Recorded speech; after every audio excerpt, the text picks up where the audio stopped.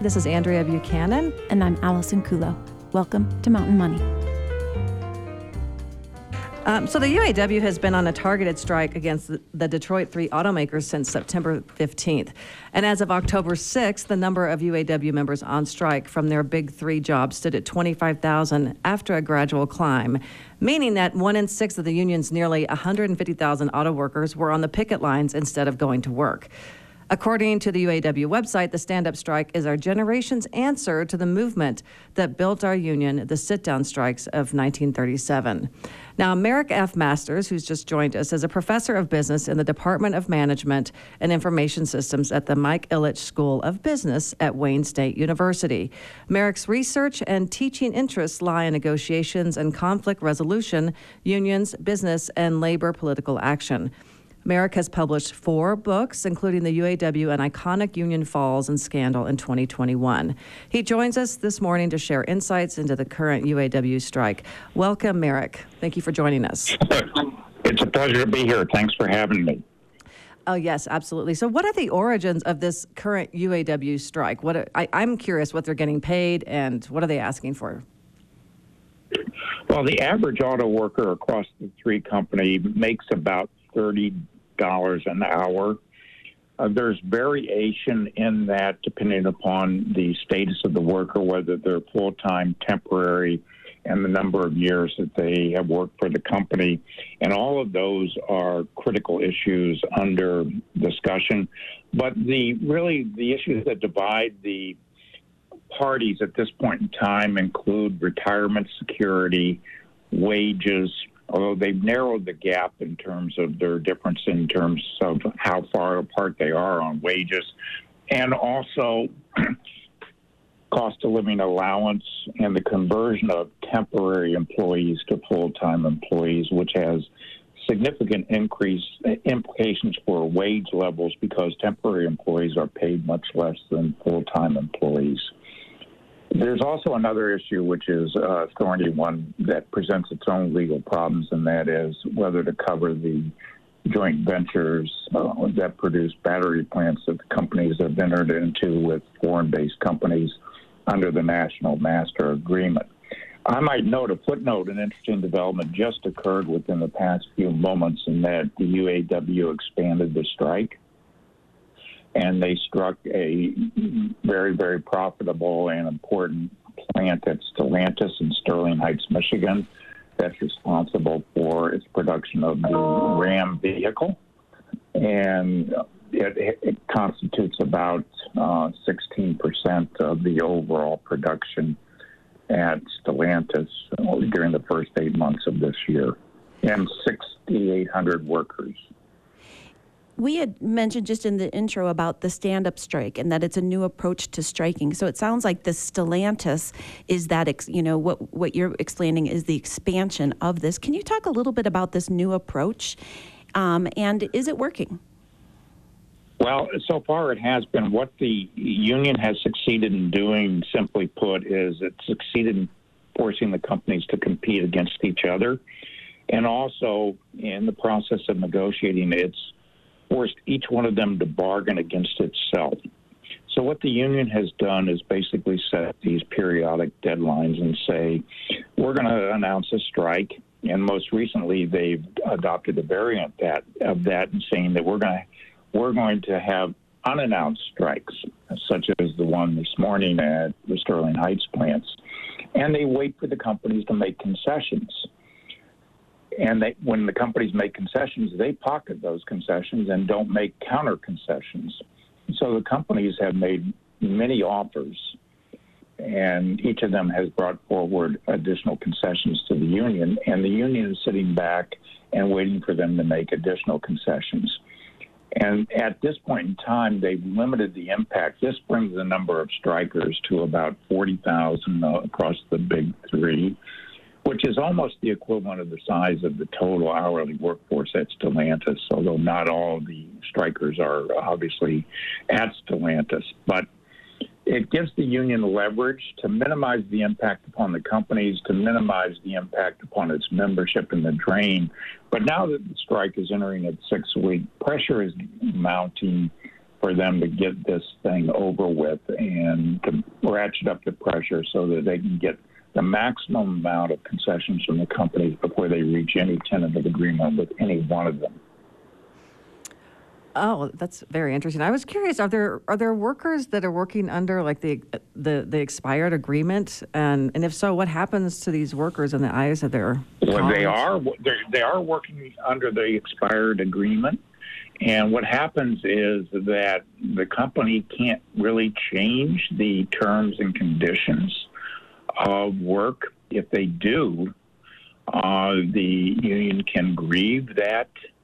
And also, they're not bound by no lockout, no strike agreements. So the union can strike at various sites at will. And that's what it's done. It really has taken the initiative, thrown the companies off balance.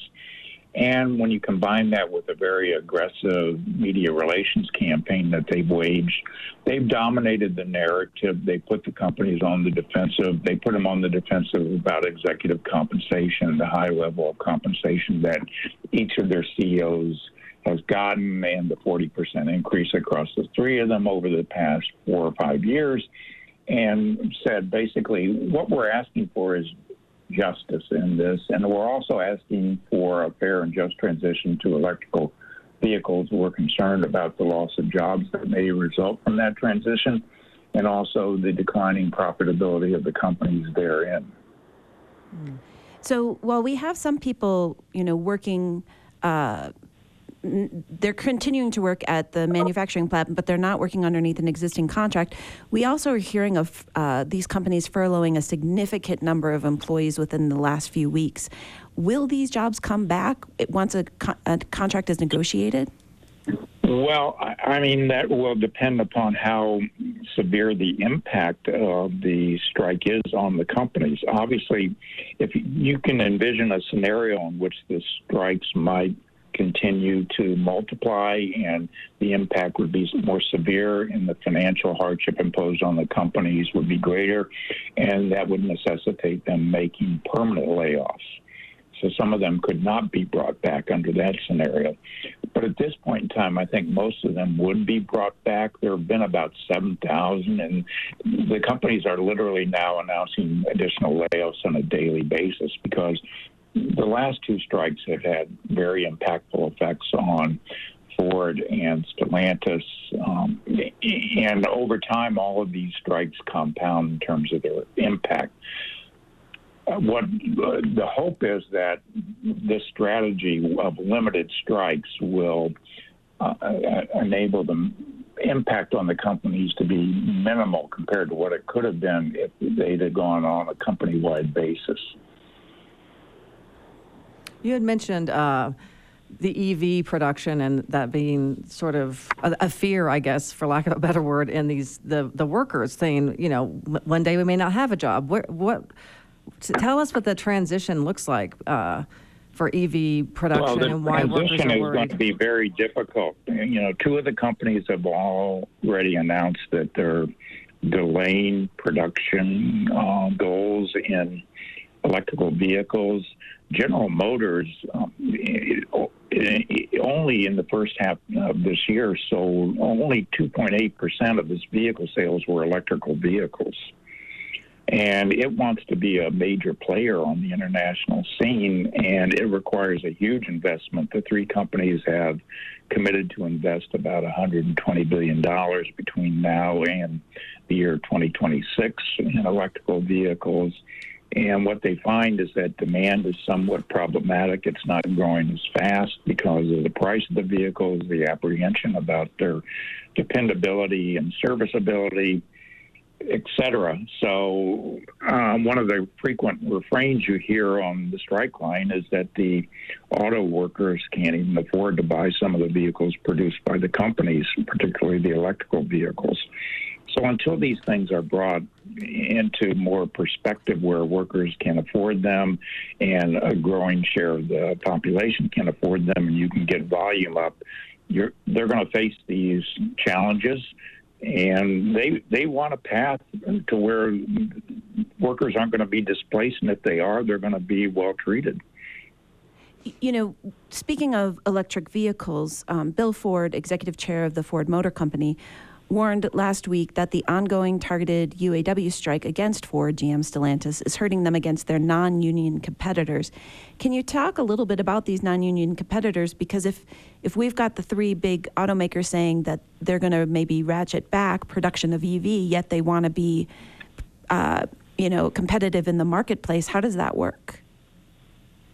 Well, Tesla's having its own difficulties. Its Cybertruck isn't going as well as it had hoped. Its market share is declining. Its profitability is eroding. And it's going to be a risky proposition for some investors going forward because of its volatility.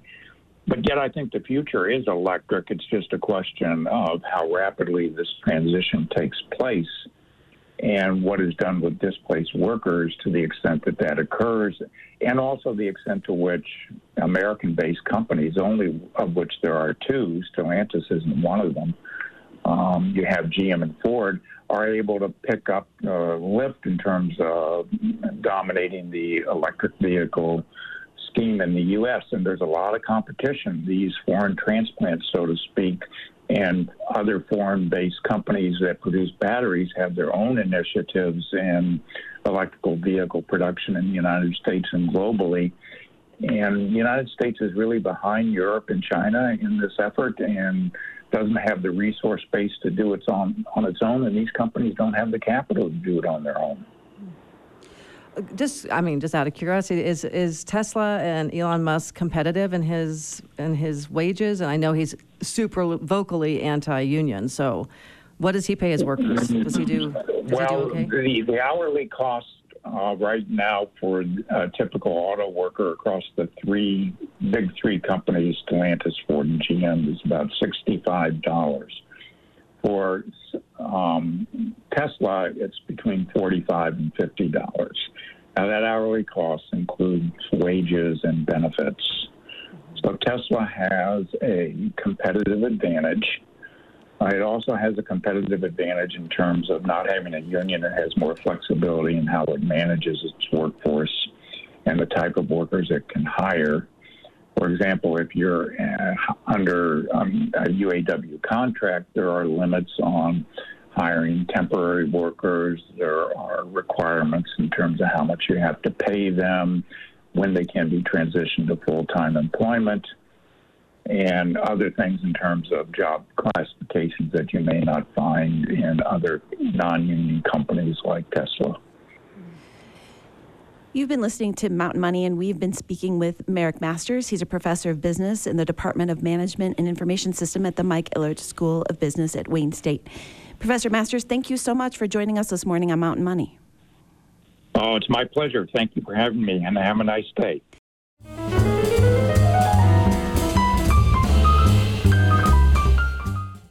Well, in the studio, we are joined by Kimberly Flores. She is the owner and founder and everything of a beautiful store called Fulfilled.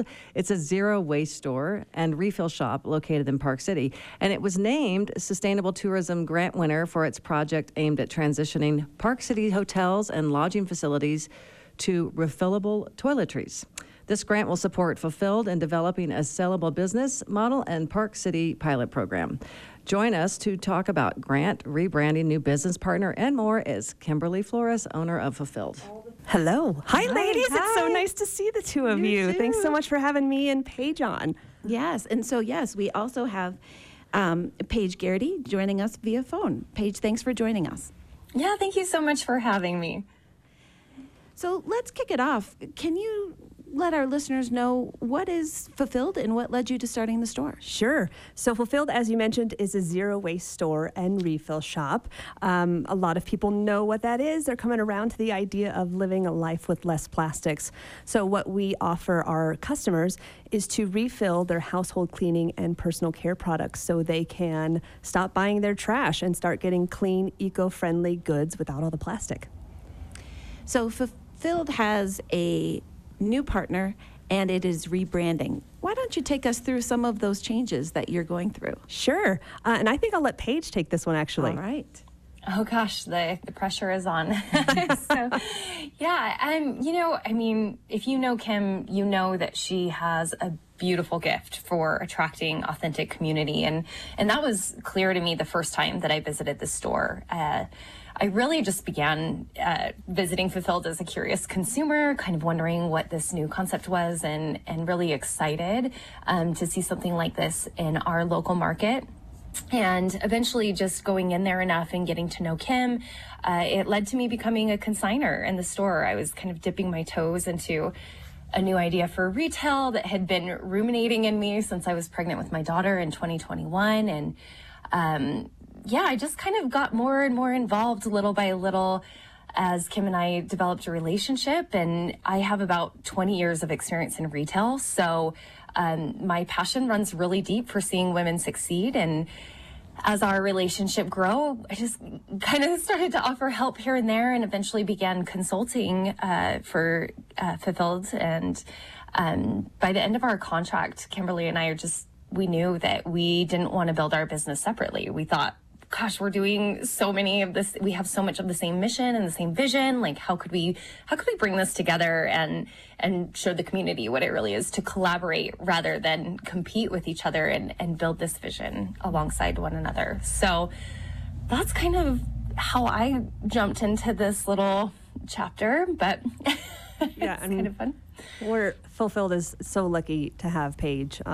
It has been a beautiful partnership, and as she mentioned, we were kind of building very similar businesses with the same mission, and we said we can get so much more done and touch so many more lives if we do this together. I mentioned just the refill portion of Fulfilled, but really we're a sustainable lifestyle store. So we're showing people all the ways that they can live sustainably. Sure, we have the 45 different household cleaning and personal care products, but then we have 250 other products to help you live a more sustainable life. So we reduce, reuse, and refill. Talked a little bit about reducing products, and our reuse section, we have Summit County's only used bookstore, as well as pre-loved clothing. So we're trying, again, to show people all the ways that they can make small swaps in their life that can really make a large difference when we work together as a whole community. I love that pre-loved clothing. Yes. I love that. So our pre-loved, refill, reuse, all these things, are they considered to be, some people think, oh, they're so much more expensive. I can't spend that money. I can get my Downy dishwashing soap for $1.25 Right. at Smith's plus a coupon, So how do you write that for people that are on a budget? First, there's several ways that we can tackle this. Number one, it is a particular consumer. It is someone that not only wants to reduce their impact on the environment, but someone that's looking for a non-toxic alternative to things that they already carry in their home. So first things first, don't use dryer sheets, everyone. I'll let you do your own homework. But secondly, the ROI is seen very quickly. So if I sell someone a package of unpaper towels, yes, it's an upfront cost of $38, but you might, depending on how many paper towels you use at home, you might see your ROI in 3 months, and then you'll have these paper towels for over a year. So you could be saving technically $300 depending on your usage of that thing. Same thing with our other sustainable. The idea is that they last a little longer. So not only are they sustainably made, but the end of life is sustainable as well. So we use natural products that can break down in your compost for many of our sustainable products.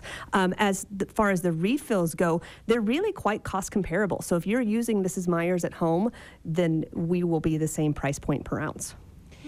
And so again, what they do is they have some sort of container. Correct. That they bring into your store. And does it have to be your container? No, absolutely not. We do have beautiful glass bottles for sale, but you can bring in your own Tide bottle, your old Perel hand sanitizer, anything that you have. Again, our main mission is to help you reduce your waste. So the most zero waste thing you can do is use what you already have. So as long as it's clean and dry, we'll weigh it and fill it for you. So you only pay for the product you need.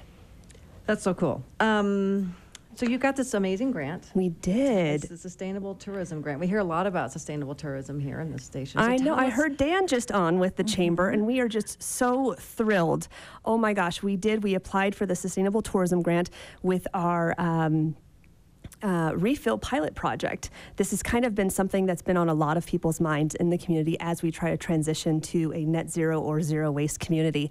And being that we are such a tourist town, we're trying to get rid of those hundreds of thousands of single-use plastic toiletry bottles. And what best way to do it? We have a refillery in town, so let's apply to be part of the solution. And I'm so thrilled that the committee who assigned these grants saw the opportunity in this. And I didn't do it. We didn't do it alone.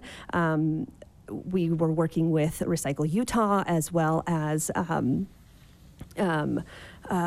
Park City Lodging is a contributor on this project. They are offering their advice and insights because they've been refilling for some time, and they've in just their first 2 years, I think they saved something like 55,000 single-use bottles from the landfill through a refill project. So they're kind of consulting on this project. We also have Celia with the city offering her insights, and at the end of this, we'll end up with a like best practices toolkit that green businesses will have a chance to get their hands on so they can implement these refill practices at their home. So that's one deliverable, this toolkit, and then also this 3-month pilot program that we're working on. So ideally, I hope someone's out there listening. We may have one property management company who are interested in taking part in this pilot, but we're still looking for a small boutique hotel or another property management company to work with us as we try to roll out this pilot program. With regards to the Sustainable Tourism Grant, I know at times it can be daunting for like a business to see something like that come out, but it can be so helpful for you, and it sounds like you're making a lot of relationships within the community with that. Did the grant specifically say we want to transition lodging, away from single-use products, or was it, hey, do you have an idea? We'd love to hear it. Meaning, did the grant ask specifically? Yeah. No, this was our project idea. Okay. So we said this is our expertise, but also I could use a little help in how do I launch a business to business? Right now I'm business to consumer, but really if I want to make an impact in this community, I mean, boy, do we start with our Airbnbs, do we start with our hotels? And some of like Montage already has a refill, a project in their hotels. They no longer have a single-use bottles. But it's like, how best can we do this? How can we make it cost effective, but also can we make it lasting? So what policies and procedures do we need in place so that this can sustain itself? Yeah, it seems like, a lot of hotels or places to stay in the last few years, you see it. They say, don't use your towel, hang it up. And then the things are in the showers now without the single things you want to take with you home. Right, in your drawer. right. Yeah. So it's good. I mean, some places have already started it, and there's so many more that haven't. So we're trying to get over those hurdles of, what's holding you up? Do you think it's more expensive? Is it the logistics? And we want to be that partner in sustainability for them and be like, we can handle it all. We'll take care of it for you. And here's how we're going to do it. Because it's nice to have not only these businesses be able to say we're using a local business, but we're also using a business that identifies with our values of being eco-friendly and clean and non-toxic. Mm-hmm. So higher end quality products as well. I was just, you mentioned landfills, and what do you say to the person out there listening and saying, I put every one of my plastic bottles in the recycling bin, and then I've done my part. Even though I bought it and I'm only using it once, it goes in the recycling. Does it not get recycled the way we think it does? I was that person too. I thought I was a good steward of the planet because I didn't send anything to the landfill. I either donated it or I recycled it. But we know nationwide we have a 6% recycling rate. And it's not for lack of people like you and me trying to recycle. It's just that there's so many different variations of plastics, the idea that some municipalities take something that other municipalities don't, and this misnomer that the public thinks that recycling is free. Recycling is a very expensive procedure, and a lot of times it's you lose money on it. So if the community cannot support a recycling program, it's very difficult. But recyclables, just like anything else, is a commodity, and that fluctuates. So sometimes HDPE is really high, and sometimes it's cardboard that everybody wants. But we've had Carolyn Wara on multiple times talking about when they can get rid of their plastics and their cardboard, and when they can't. I mean, during Christmas, when everybody's ordering online, they have overflow of product that they can't get away with because nobody the market is flooded with cardboard, and so that happens as well with other recyclables. So we've been talking a lot about these the ability to fill your products, and the name of the business is Fulfilled with the filled capital letters. Correct. Paige, maybe this is a great question for you, but there's a rebranding going on. Can you talk a little bit about that rebranding and why changes are being made? Yeah, I would love to talk about that. That's such a great question.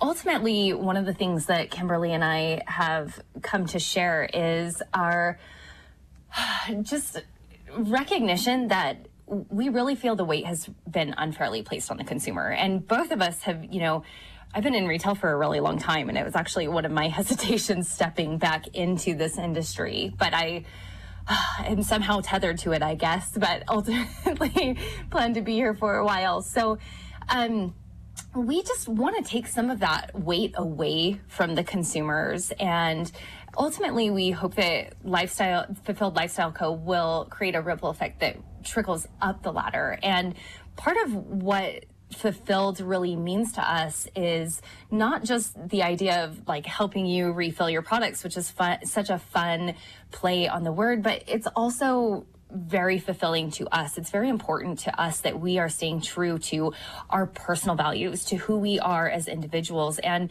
how we're building our life. And that ultimately is what led us to this overarching rebrand of creating a sustainable, fulfilling life for the consumer, and recognizing that it's not just about the products that you're buying off of the shelf. It's about a way of life. Sustainability is a way that you're living. It's not just what you're buying, what you're replacing in your home.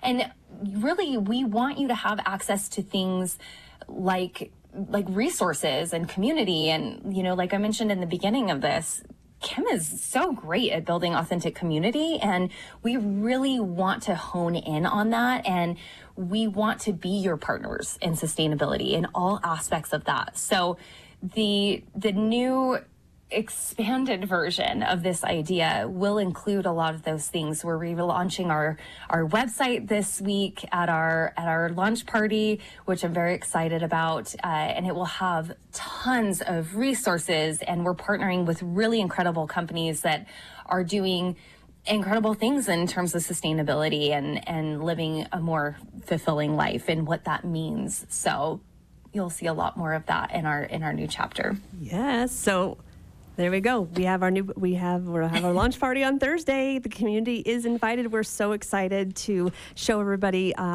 what this new venture is, what it looks like, this expanded version. It will still, as Paige mentioned, it's about conscious consumerism and a fulfilled mindset, and we're here for all of it. So if you want to come be part of it, obviously this is for you all to see the new Fulfilled. We're going to have live music and treats from Rebecca's Kitchen, as well as we now have Hans Kombucha on tap, ladies, if you didn't know that. And so they're going to come and make kombucha cocktails for us. And we're going to have lots of giveaways from a lot of the partners that Paige had mentioned. So just to be clear, a rebranding doesn't mean you're changing your name. Well, Paige kind of let that out a bit. It's going to be a very similar name. I did write down some of the things she said. Maybe I caught it. Yes. So I guess the cat is out of the bag. You do not have to come to. No. She did mention it. Yes. So we're Fulfilled Lifestyle Co. As there of you this go. Thursday. Very nice. Congratulations. Thank you. We really wanted to lean in this idea. We're more than just a refill shop. It's more than something you can buy off the shelf. It's really about mindset and community, and we're going to be your partners in all of that. And you're still in the same place. Yep, we're still in the same place. Yes, that's a very important thing to say. So Thursday night, you can come see us. We are at the outlets in the Park City Outlets Park City, right next to Coach. The party is from 6 to 9. You do have to register because we do have an open bar, so you do need to get on the list. So please register. You can do that on our website, fulfilledutah.com. And you had just mentioned that website is getting a refresh this week. It is. When can they jump on and see the new look? Paige? We will be doing a big reveal on Thursday night at the party. So after Thursday, be open to the public on Friday, but you get your first look at it on Thursday. So. All right. So again, if you can give the listeners just one more time where you're located and your Yes. website. Fulfilled is at the Outlets Park City. The party is Thursday night from 6 to 9. Please register. You can head online at fulfilledutah.com. All right. We really appreciate it. We've been speaking with Paige Garrity and Kimberly Flores, and you've been listening to Mountain Money.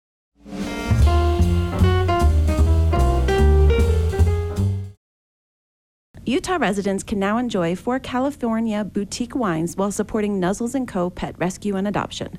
A portion of sales for all Chester wine purchases in Utah will be donated to Nuzzles, including sales of the newly formed Utah Chester Wine Club. Joining us this morning to talk more about the partnerships between Nuzzles & Co. and Russian River Vineyards Chester Wine Label is Josh Dasanos from Nuzzles and Maggie Hiley of Vin 7000. Welcome to Mountain Money. Good morning. Thank you. Good morning. Josh, do you mind just beginning and giving listeners an overview of Nuzzles & Co. and its mission? Absolutely. So Nuzzles & Co. is a pet rescue and adoption up here in Park City.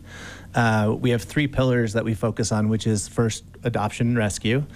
Second is prevention. So we do a ton of spay, neuter, and just health-related stuff for pets. Probably 3,200 surgeries a year for sterilization, and then twice that in vaccinations. So it goes a long way to helping animals. And then the third thing we do is helping people. So we have a Purple Paw program where we help people in domestic violence situations by housing their animals. We work on the res to do almost free spay neuters and really cheap vaccinations. And then we also do pet pantries. Because keeping a pet in a home is actually going to keep the shelters empty, and then we don't have to save another animal in the first place. A little less expensive on that end versus the other. Very much so. Rescue is very expensive. Has there been, people keep talking about there's an increase in animals that need rescuing. Is that true for Nuzzles & Co., or you guys kind of have a number and you can only reach that number, or how does it work? So there's a big network we kind of can tap into where you see different animals at different shelters and where we could pull from, because we're pulling from shelters where animals are out of time, or we're going down to the Navajo reservation where we have a couple of Navajo women who work at a center for us, and they collect animals are brought to them on a pretty regular basis. Down there, the guess is 250 to 300,000 homeless animals. So in a way, that's almost like 100,000. yeah, 250,000 homeless animals down there is the guess. And there's not enough research to give you a great, accurate number. And then shelters up here, like Summit County, is pretty full on a regular basis. So we do our best to pull animals regularly. I feel like dogs, all the shelters are just full right now, but cats seem to have kind of leveled out a little bit more this last year, which is interesting. Maybe all that TNR effort is going, it's working. That's trap, neuter, release. So Maggie, let's have you talk a little bit about Russian River Vineyards Chester Wine Label, because it's a little bit more specific about why this wine label is now a partner with Nuzzles & Co. Yeah, absolutely. So Chester is a wine brand from Russian River Vineyards located in Sonoma County, California. It's a tribute wine to Chester, who was a rescue dog and became the winery dog. So Chester was very fondly known for greeting guests, accompanying them on tours. And so when Chester passed, the winery decided to create a label in his honor. And so Chester Wines, like Chester, is meant to embody the spirit of living for adventure and maybe taking life a little less seriously. Not a bad philosophy. Yeah, right. I love it. I can just picture Chester. So how did the partnership begin, and who contacted who? What a great idea. Go ahead, Maggie. Well, yeah. So the team at Russian River Vineyards did indeed reach out to Nuzzles. I had mentioned that Russian River Vineyards is based in Sonoma County. So in Sonoma County, they work with the local animal rescue and adoption group there called Dogwood. And so this was something that was an intrinsic part of the Chester brand, is giving back to help support animal rescue and adoption. There are 5 wines in the Chester lineup, and one of them, which is a Pinot Noir, we brought into Utah stores a little over a year and a half ago. It gained traction incredibly quickly. And so Russian River Vineyards said, let's do a similar program in Utah and be able to give back on more of a local level. And so that's when we reached out to the team at Nuzzles & Co. and put together a partnership. The main part of it is a give back program that a portion of all Utah sales gets donated to Nuzzles & Co. And so that would be sales off of the Chester wines that are in stores, which are now Chardonnay and Pinot Noir. The Chester wines that Utahns can buy through the special order system, which is a sparkling and a red blend. And then we also, at the Nuzzles Gala in August, introduced the Chester Utah Wine Club, quarterly shipments of 4 bottles of wine. And so those sales also contribute back to Nuzzles. So I do want to, dip in a little bit to what you had said, because as we're all familiar, Utah liquor laws aren't necessarily straightforward. And you had mentioned that, you had introduced or brought into the Utah stores a Pinot Noir to start. How does that happen? Not quickly. Yeah, it's not the easiest thing to accomplish, but twice a year, the state of Utah, the Department of Alcoholic Beverage Services, conducts a review of all the alcohol in their stores and what's selling, what's not. They decide what items to delist and what items to bring in. And so it's part of a formal process each year, and we proposed the Pinot Noir last spring, actually, and they brought it in. They're very happy with it. It's been selling really well.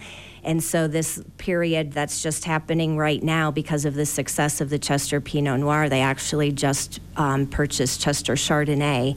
That's starting to roll out into stores now as well. What's the price point of Chester and the Pinot? All of the Yeah, so the Chardonnay, which is just hitting stores now, is $19.99. And the Pinot Noir we've been promoting down to $24.99 throughout the past year, and it's going to permanently go to $24.99 this Saturday. Oh. So at the wine stores down below us, where we are now, Sweet and Sweet Alley won't have them. This is a little smaller store, but the Snow Creek store over by the market has all the Chester wines there.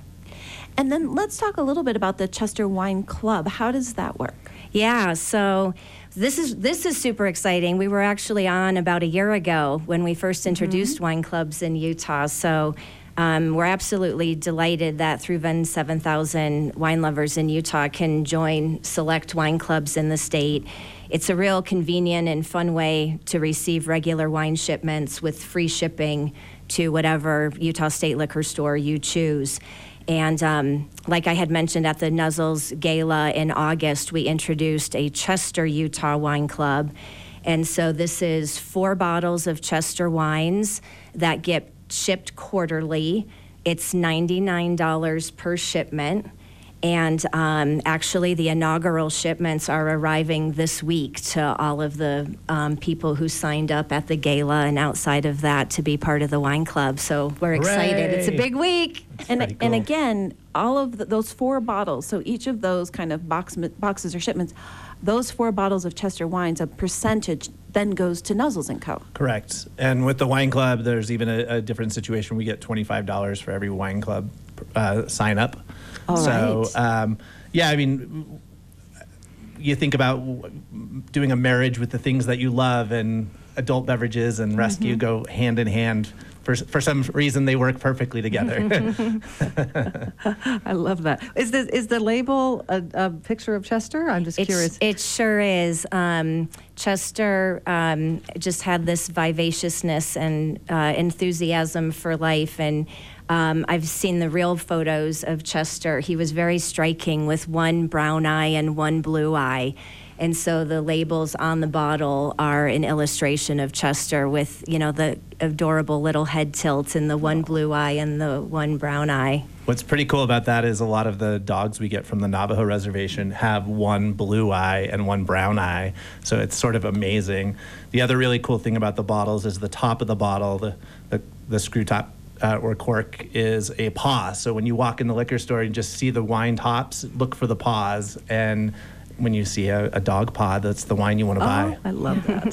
So let's just talk a little bit about this partnership from Nuzzles' side. Was there any trepidation as far as going into a partnership like this? You know, what did you do as far as your due diligence when they contacted you and said, yes, we'd like to just give you money? I mean, obviously, every partnership, you want to make sure that there's a good fit for both parties. And I mean, these guys are supporting other rescues. Chester was a rescue, so it was pretty evident really quickly that it made sense to us.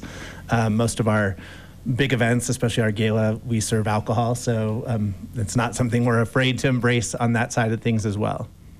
And with regard to this, just to reconfirm, you are the only beneficiary in Utah of Correct. Chester wine brands, and so they may have similar relationships in other states with other rescue organizations? Correct. Yeah, it's not a widely distributed wine. It's a very craft, artisanal wine, and so the main places that it sells is in Sonoma County, where the winery is, and then here in Utah. Oh. So we're very fortunate and special that we get to have it here. How many bottles, how much are they producing a year, do you know? Or is that how you say it, or cases, or? Oh, yeah, you can measure either way.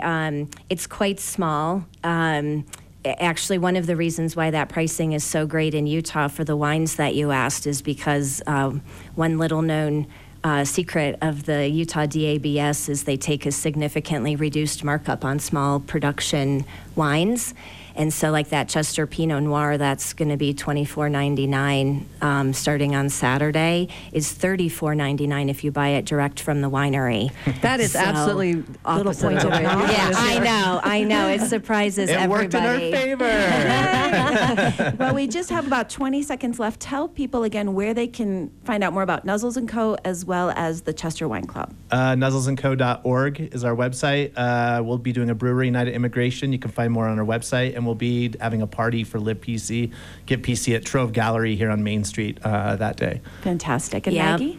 And vin7000.com is where you can find information on Chester wines in Utah. And if you go to the clubs section, you'll see information on the Chester Utah Wine Club. All right. Thank you so much for joining us on Mountain Money.